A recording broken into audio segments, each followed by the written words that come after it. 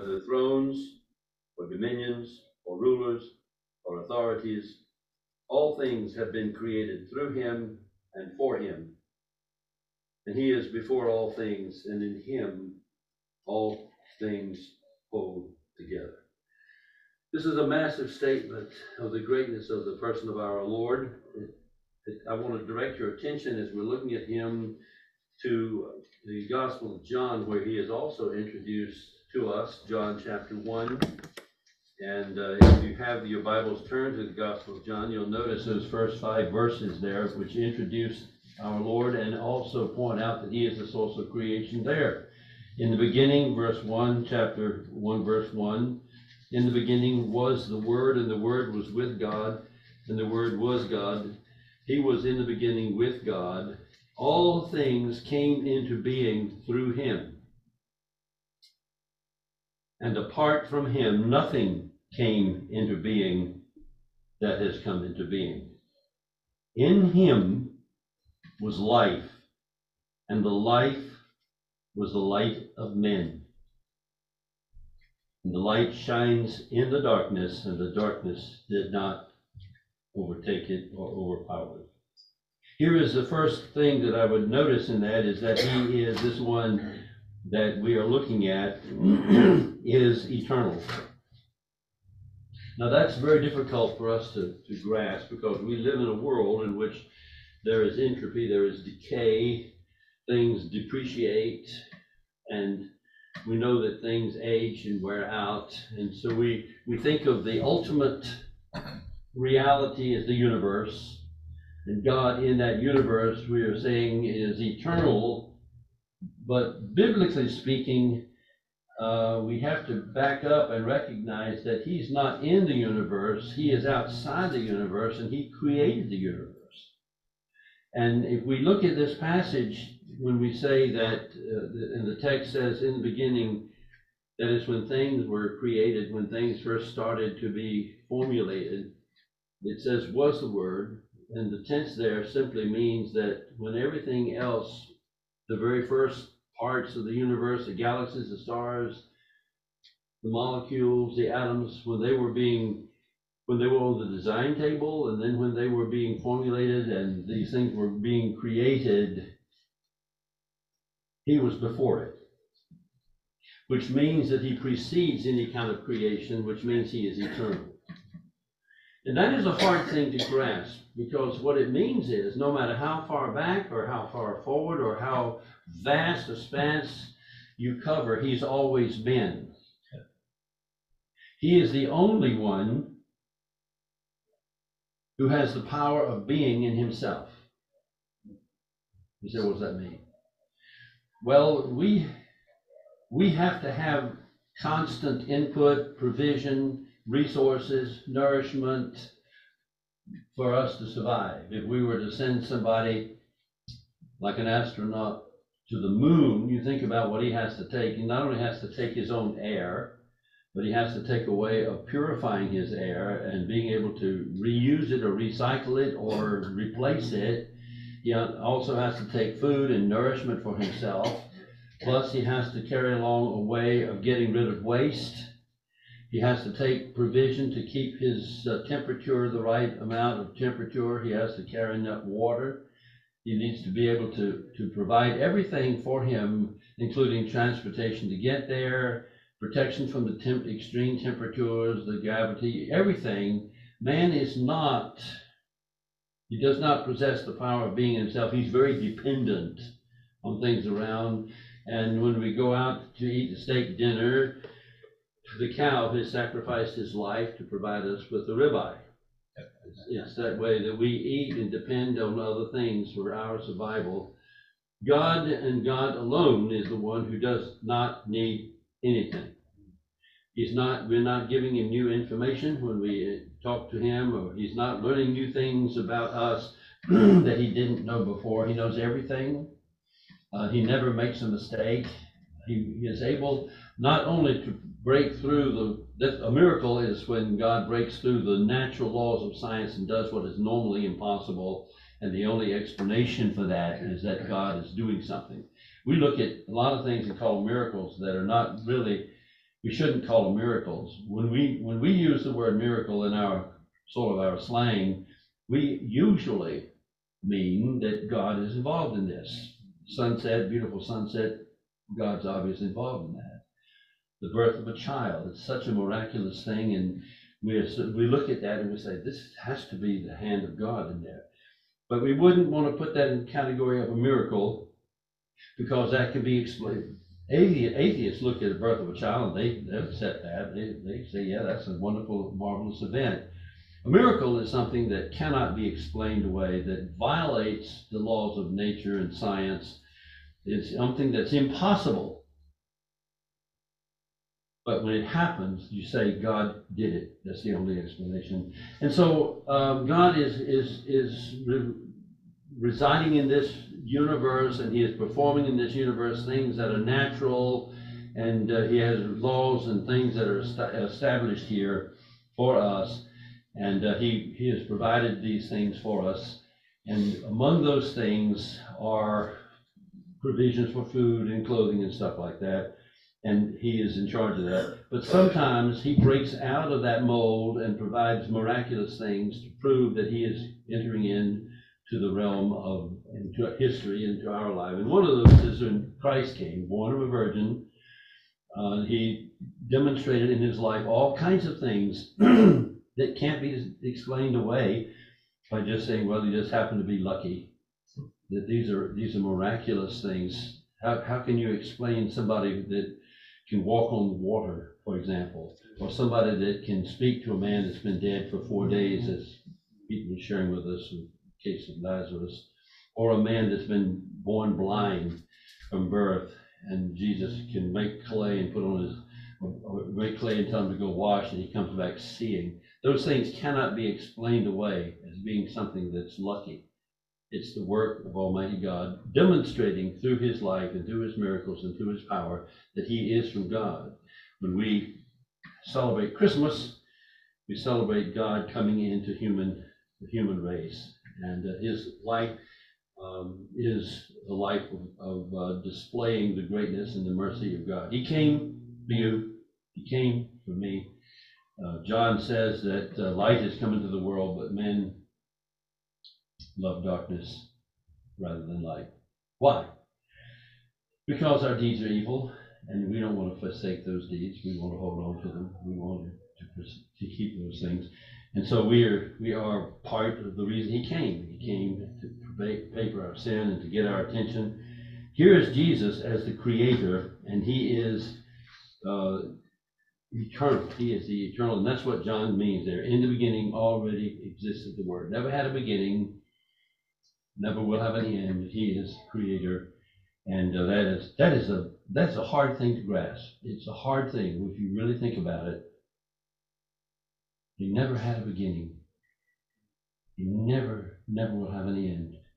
Secondly, in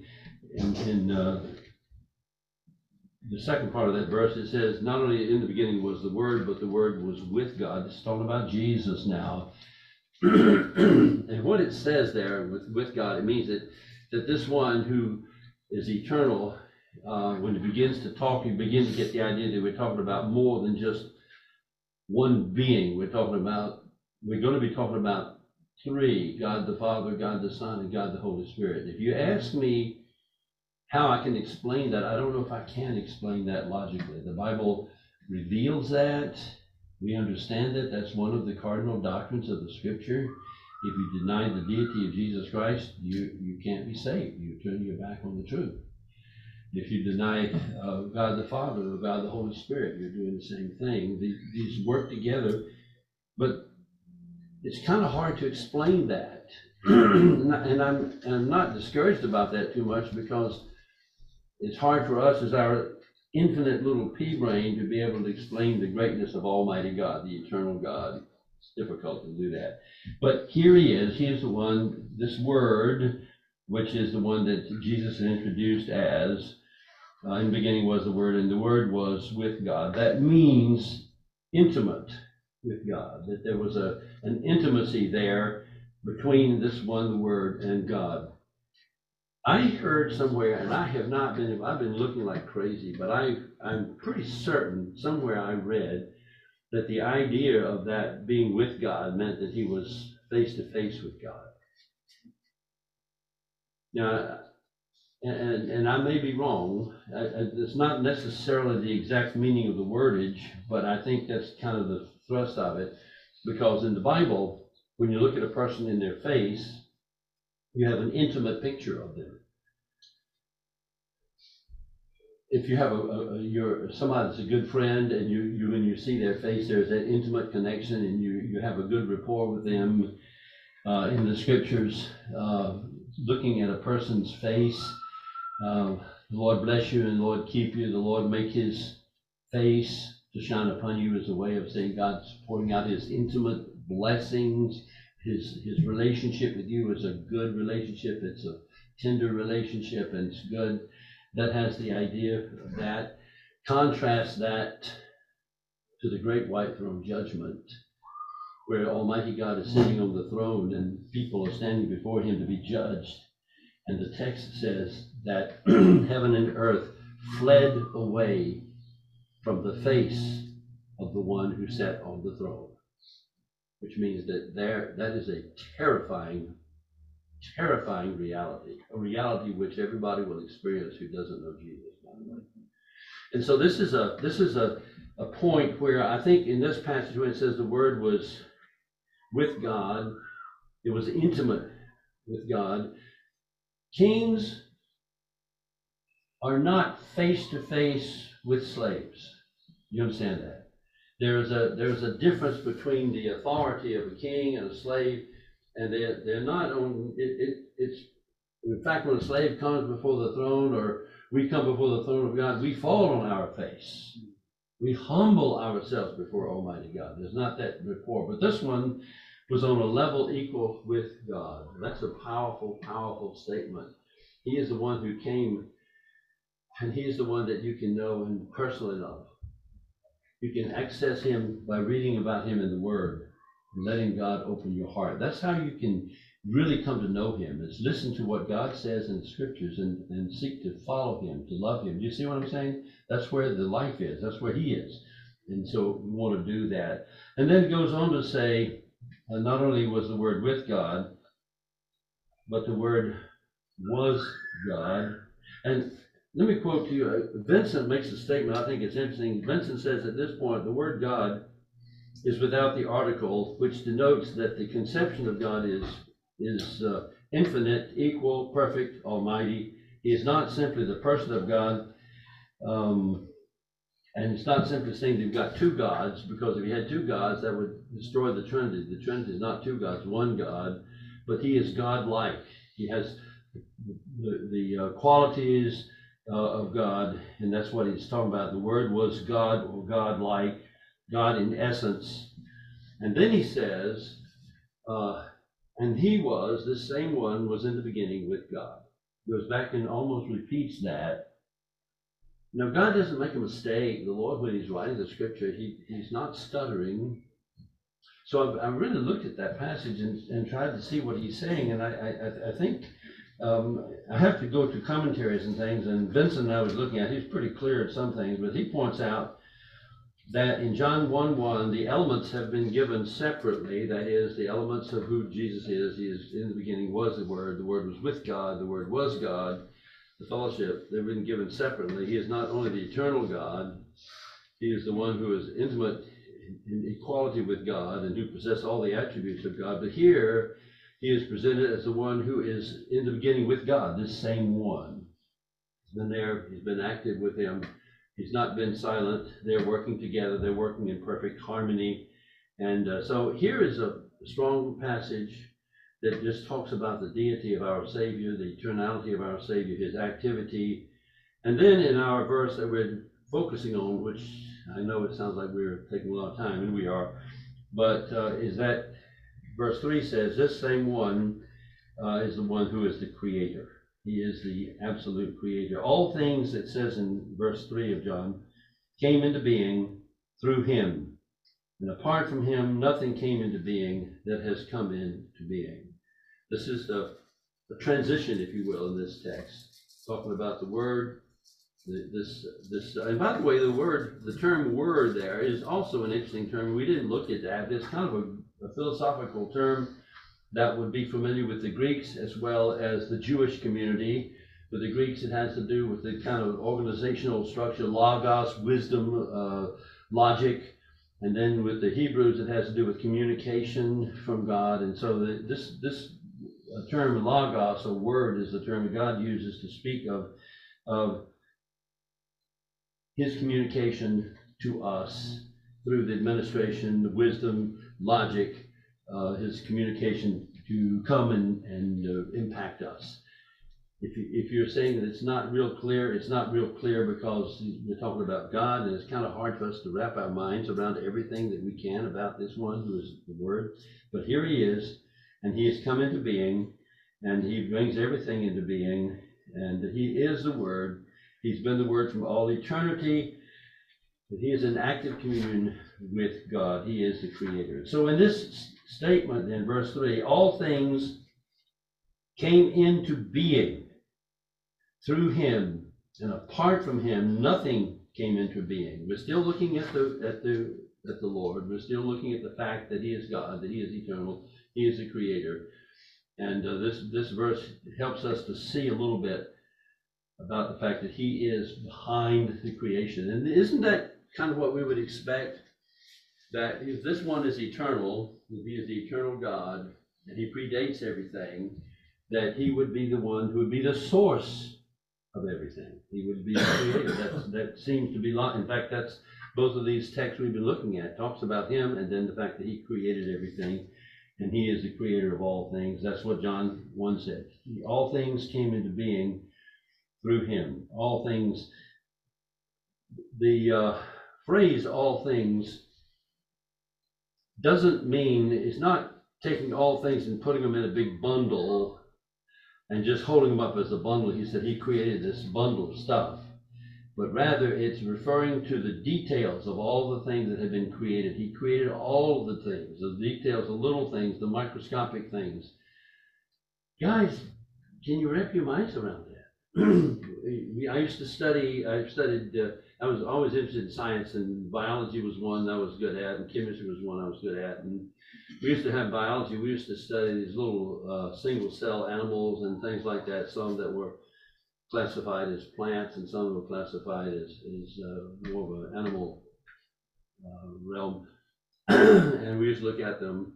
But he created those things. He designed them, and the leaves and the cells and the trees, as well as the magnificent galaxies, and he did that. And you know, this is a great God. He's magnificent, and it's hard for us to grasp it. It's beyond our comprehension. It's beyond being able to put him into our little box and say, now that's what he's like. He's bigger than that. He's greater than that. And so here is this passage that says he created all things, this infinite detail of creation. And it's not just talking about the creation as a whole. In Colossians, he's talking about the creation as a whole. Here he's talking about creation in its details. And it consists of all things that were created, the whole universe in a collective sense. And it's created, the tense there is aorist tense. And what that means to us is that it's saying that this is a finality, a strong statement about the fact that he created it. It's a punctiliar action. It's not a continuous thing. In Colossians, the creation is a continuous thing. Colossians says, which is the verse that we're looking at, he created all things, both heavens and earth, visible and invisible, with the thrones, dominions, authorities, all things were created through him. That's talking about continual sustaining and maintaining the creation. But this passage in John here is saying that he is the one who created everything, detail up to all the details and everything, and it's actually final. It's done, and it's done with real sincerity. You could say he indeed created all things if you wanted. That would help maybe. And so here's the passage that talking about our Lord as the creator of all things and the source of all things. And John expands this so that we could even say not even one thing exists apart from his creative activity. That's what he means when he says that nothing exists that was made that he did not create. So that everything that we see around us. There's nothing around us that we're looking at that he's not responsible for insofar as creation. Isn't that a pretty heavy statement? And this is our Savior. This is the one that came into the human race as a little baby and was laid in that manger in Bethlehem, that's feed trough. And he came to pay the price for our sin, to die so that we could have life. Because God is holy, and we're not. And he cannot, under any circumstances, put his arm around us to bring us and love us to himself while we're in our sin. He can't do it. I don't know how to, I've tried to look at it, ways of illustrating how something that you can hate that you don't want to have anything to do. I know that kind of gross. I have cats, and they used to go outside a lot. When they come in, sometimes they're being on the bed, and you could find maybe a flea or something on them. And I can't think of many things that I hate more than fleas, unless it's mosquitoes.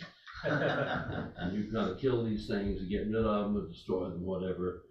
And saying that God hates the sin, it's absolutely repulsive. There's just the aversion of all aversions there. He hates our sin. And we make him angry. The Bible talks about us abiding under the wrath of God in our sin.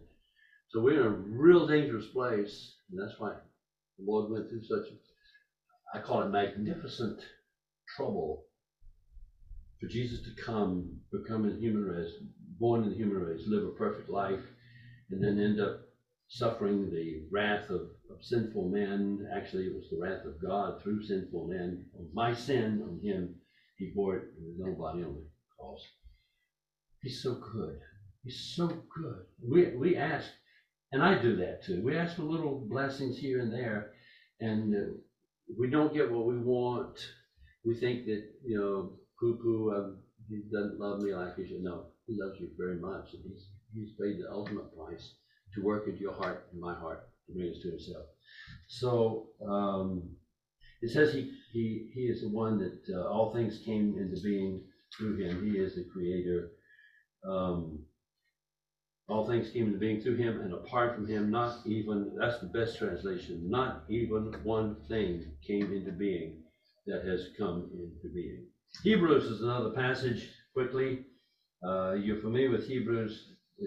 This is one of my all-time favorite passages because it talks about God's communication.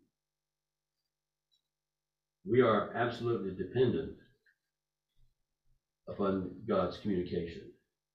We won't know anything really about him unless he speaks. And he does speak through creation in a general sense, but he speaks through his word in a specific sense.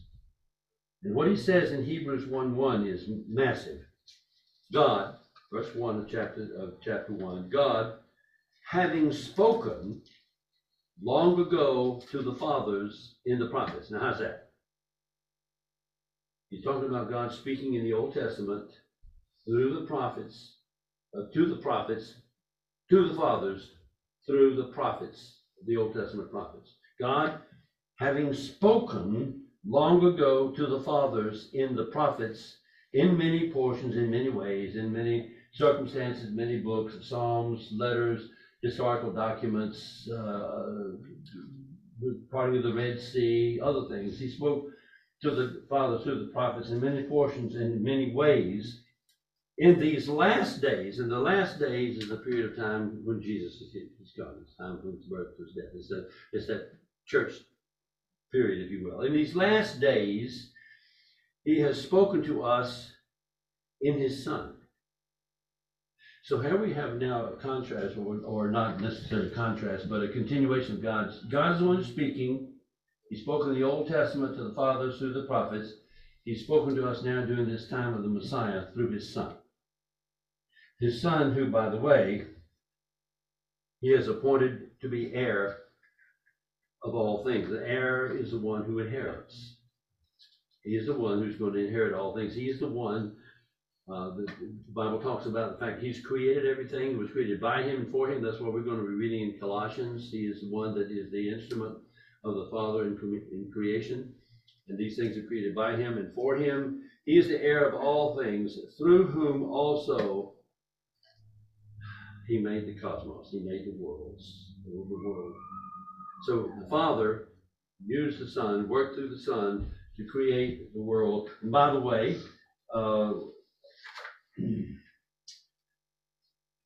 one of the passages I was looking at, I don't remember now where it was, I should have written it down, but that when he talks about through whom he made the world, it doesn't mean that Jesus was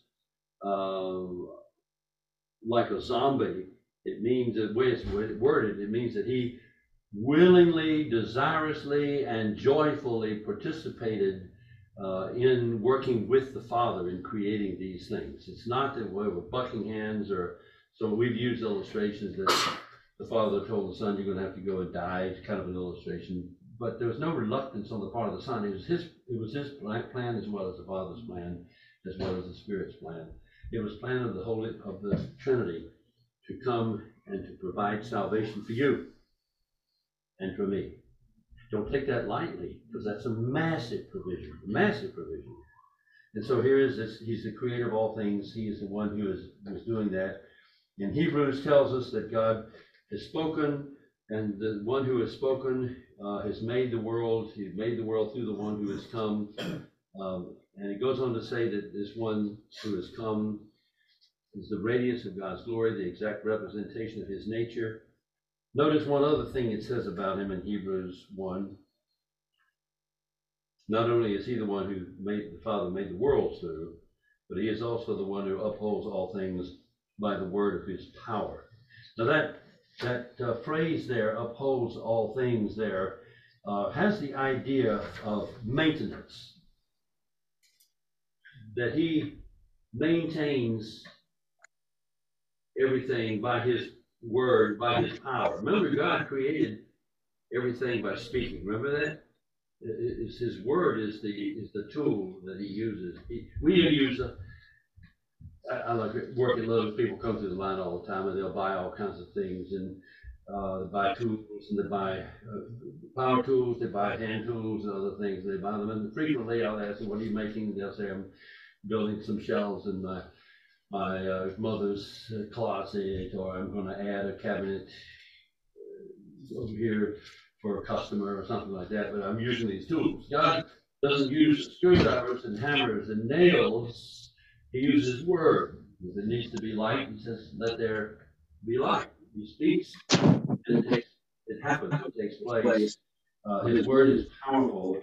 Well, here it says he upholds, he maintains, he sustains. It's a good word. He sustains all things. He sustains the weight of the universe. In fact, that's one of the quotes Vincent, I was reading earlier, says, talking about the universe, maintaining and sustaining the universe. Vincent says it is concerned not only with sustaining the weight of the universe, but also with maintaining the coherence and carrying on its development. So what he's saying is, scientists, when I was studying physics and chemistry, they told us that matter was made up of molecules and atoms. And one of the characteristics of atoms is they have particles, and the particles, some are positive, some are negative, and they are such a way that the positive and negative attract each other. When you have two positives or two negatives, they repel each other. And when you have molecules, you have some of these atoms of different kinds, like salt has sodium and chloride, and water has hydrogen and oxygen. These molecules come together and they hold together, and you put the molecules, you get billions and billions of them, and so after a while you get a drop of water, and then, you see what I'm saying? The matter is made up of molecules, and science, and I can remember them talking about it, says we're not exactly sure why they hold together, what holds them together. The force in the molecular structure is there. If we were able to break that reaction, all of a sudden we have a hydrogen bomb or an atomic bomb explosion. The energy that's released is massive. We're not sure what holds them together. And I just think that this verse explains that Jesus, by his word, is speaking, has spoken, and these things are holding together, just like the Bible tells us that he is the one who has set the boundary of the sea, and he said, now, no further. You can go to this point, but you can't go any further. So sometimes we'll have, I was looking at the computer the other day, and they had pictures of a tsunami, of waves coming in, washing over the boundary into the city, but then they recede back and things begin to dry out and they go back and they stay at the same boundary. He speaks, and that's how far it goes. And that's the same thing with creation. He created, he sustains, he upholds, he speaks, and it is done. It is steadfast. This is the greatness of our God, and it speaks to the greatness of his word. In Matthew 19, I'm going to read to you a verse, and if you want to look at it, you can. Matthew 19,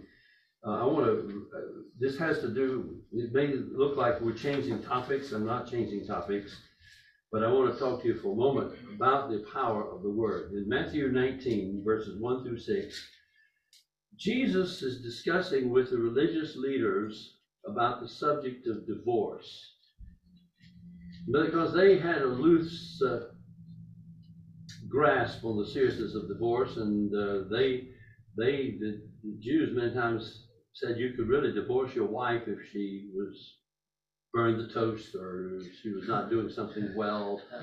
You know what I'm saying? It was like, in that sense, it might be considered to be a man's world, which, by the way, that has changed so drastically now, and that's because of the power of the gospel, the influence of the gospel. Women's rights have been elevated to a much better position because of the influence of the gospel.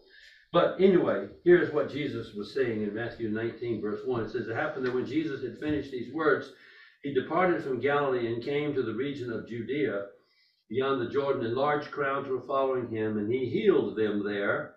And some Pharisees came to Jesus, testing him and saying, is it lawful for a man to divorce his wife for any reason at all? Now, notice the question there is not so much a sincere question to know what's going on with divorce, but the testing.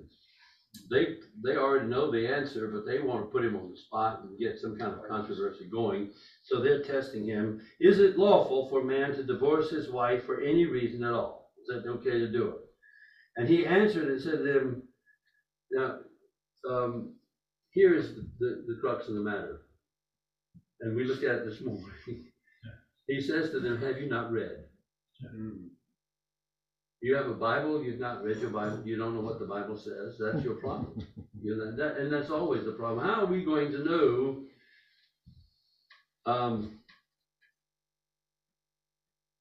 I watch sometimes when I'm eating, I'll watch either news, or I like to turn over to the History Channel or to the National Geographic Channel or to the A&E channel. They have documentaries and things about nature and stuff like that. And you can read or see these things, and it is, one thing is always consistent. They are always placing millions and millions of years of history in our country, when the Bible gives us about a 10,000 year period of time, window of time. And so there's much contradiction of evolution to try to make it sound like that science has proven evolution. It's the way it's worded is just all the time. I've heard them say it over and again. They'll find something bone, and they'll say, well, we found this, science has now proven that this bone has only been there about 18 million years, and that this tooth here that we have here is a tooth that came from one of those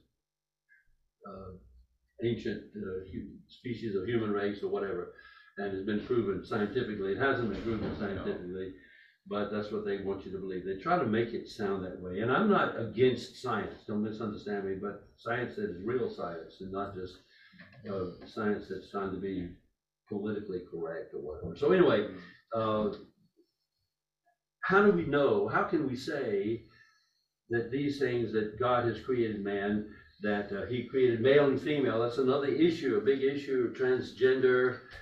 That's a real hot issue, and it's getting bigger and bigger and bigger. They're passing all kinds of legislation to try to make it impossible. They call it hate speech if you stand up and talk about some of these things, and they're making it. How can I stand up here and contradict that? Well, I can do it because of what's written in God's word, and that's what he says. Have you not read? You know what the scripture is. Have you not read? He who created them from the beginning made them male and female. So God didn't make them and confuse the gender. He was not confused when he did it. He knew what he was doing. we get confused, and it's amazing to me how people who sometimes have several degrees have demonstrated this fact that they know less and less the more they learn, and they're not able to. You can get a kid in the first grade who has no problem about his gender, but these people don't know whether they're male or female. And it can happen. It's a sad thing, but it's what happens when we turn our back on the Lord and walk away from Him and we're given over to a depraved mind. So anyway, here is what He says. He says, have you not read, He who created them from the beginning made them male and female. And He said, for this reason, a man shall leave his father and mother. What reason? Because God made it, created them. Well, that's His intention. Man shall leave his father and mother and be joined to his wife, and the two shall become one flesh. And so they no longer are two, but one flesh. What God has joined together, let no man separate. What's the authority? It's God's word. It's what He has said. We looked this morning at the subject of the Sadducees who were questioning the resurrection. And they were asking, they had this question which Pete pointed out, and I think it was good issue, that the question that they had was a trial question, was a question that was intended to eliminate any opposition, that nobody could answer it. And as you have a man who died childless, then his brother would take up the wife and marry her and bear children to his brother. And if he died childless, and they said that this happened, the illustration has happened 7 times to 7 brothers, and all of them died without bearing children to the man's widow. And then in the resurrection, which they were making fun of, whose wife would she be? Yeah. And Jesus said, you don't know your Bible. What is that? You don't know your Bible. That's basically where He put it. That is the solution to these problems. If we'll go to the scriptures and read what God says, He has the answer. He didn't stutter. He knows what He's doing. He knows what needs to be said, and He knows what we need. And if we'll go to the scriptures and we'll take the time to read it, He can work in our hearts and our lives. I realize that a lot of times it's hard for us, because the Bible says that when we come into the world, we come spiritually dead. And we don't possess the ability to really grasp the things of the Spirit. And I understand that. But I also know that if you are willing, if you ask the Lord to help you and you read your Bible just persistently every day, read it, He'll begin to open your heart and your mind and help you to understand these things and give you life so that you can respond to the Word and be pleasing to Him and be entering into His kingdom. Do you see what I'm saying? He wants you to understand. Yes, He does. That's why He wrote it. That's why He went to the trouble of providing it. But we get so tied up because, light is coming to the world. I always think about that verse. And men love darkness rather than light. And we do. We love our sin. And we don't want to let it go. We want to hold on to it. And we'd rather hold on to that than really humble ourselves and repent, which I can't do by myself. God has to bring that in my life. But anyway, so here's the passage. We're going to kind of slow down at this point. This is the reality that God is the one. He's eternal. He never has no ending, no beginning. He needs nothing, and He is the source of creation. So when we look around, we see, abortion is a good illustration, because of people, they're claiming to have the right over their own body, as if that mass of human fetal material was just some hamburger meat or something inside her stomach. It's not that. It's a separate person with a separate DNA, a separate brain, heart, blood system, and it is a person. They know it's a person. That's why they're getting upset about it. They want to get rid of it. They don't want to just have something there. And so they know that. It's a real battle. It's a moral issue. It's a serious moral issue. And it's a moral issue that God speaks on. And personally, I think that He's going to judge us for our disobedience and our rebellion against Him. And we don't want to do that. We don't want to, it was mentioned this morning, we don't want to butt heads with God. We don't want to. My dad sometimes would tease me, and he would take my finger and jog that, and he'd say, uncle. And I'd say, no, say uncle. Okay, uncle. And then he'd let it go. He did that when he was drinking. I don't know why he did it, but and then you know, so much out of it. But God, you don't want to play uncle. God, He is so easily able to make you say uncle and to slam your face in the ground and stuff. But you see, He loves you. He cares for you. He really does. He's going to all this trouble to provide such a perfect substitute to pay for your sin. When Jesus died on the cross, God's wrath was poured out on him because your sin was on him. He was bearing your sin. If you come to him and you put your faith and trust in him, then you know that God's wrath is not poured out on you, but poured out on your sin. And God is treating his son the way that you should be treated. And he is treating you the way that his son should be treated. You know, he could have done any other way that he wanted to do this. What is that? He could have done any other way he wanted to cure this sin thing. But he gave us something that was near and dear to him, his own son. And so until people don't realize this, they don't take the gospel seriously, because he gave his son. I mean, he could have just wiped it away. We could have been a perfect race. We could have not sinned. We could have done this. But this was his way to show him how he loved us, you know. And by giving us his son, that's personal. And without that, it's not personal. Yeah, it's very personal. There's something very precious. All right, we're gonna look at one more thing. We'll look at the focus and finality. That'll be next time, and we'll finish that up. But I'm not trying to wear you out with this, but this is really important. That Jesus is eternal. He's God. He's Creator. He's the Sovereign. He's the Lord. And everything about us depends upon Him. And we're so blessed. He's so good. He's so good. He's so good to us.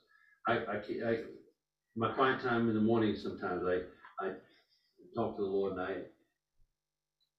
I marvel at how stubborn I can be and how persistent I can be to do my. The Bible says, "Love not the world, neither things that are in the world." But you know what? I love the world sometimes. The things in the world I don't want to let go. I don't want to turn away, and I have to make those decisions, and you do too.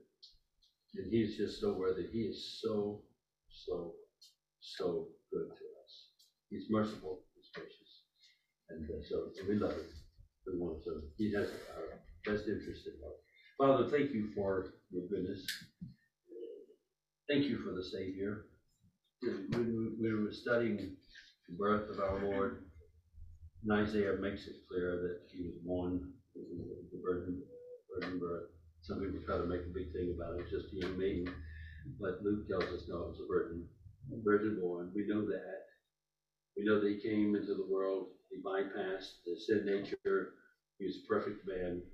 He is God. And we don't deserve the least of His blessings. You've opened up the clouds of heaven. You're pouring on us a torrential downpour of grace and mercy. And we, this Christmas season, have the privilege to read about and study you and the Scriptures. And I pray you'll help us to do that. Help us not to waste the time. The Scripture indicates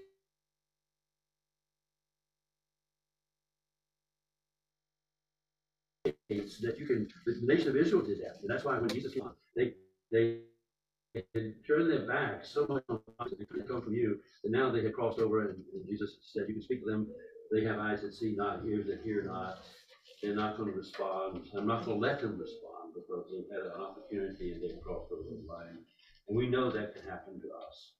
Please don't let me do that. Don't let us do that. Help us really to take you really seriously and to follow you and to honor you. You are so good to us, and we appreciate that.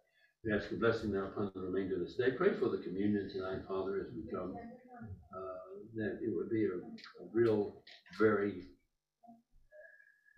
time of real worship as we pour out, as you show yourself to us in our hearts and to the Scriptures. And I pray in Jesus' name.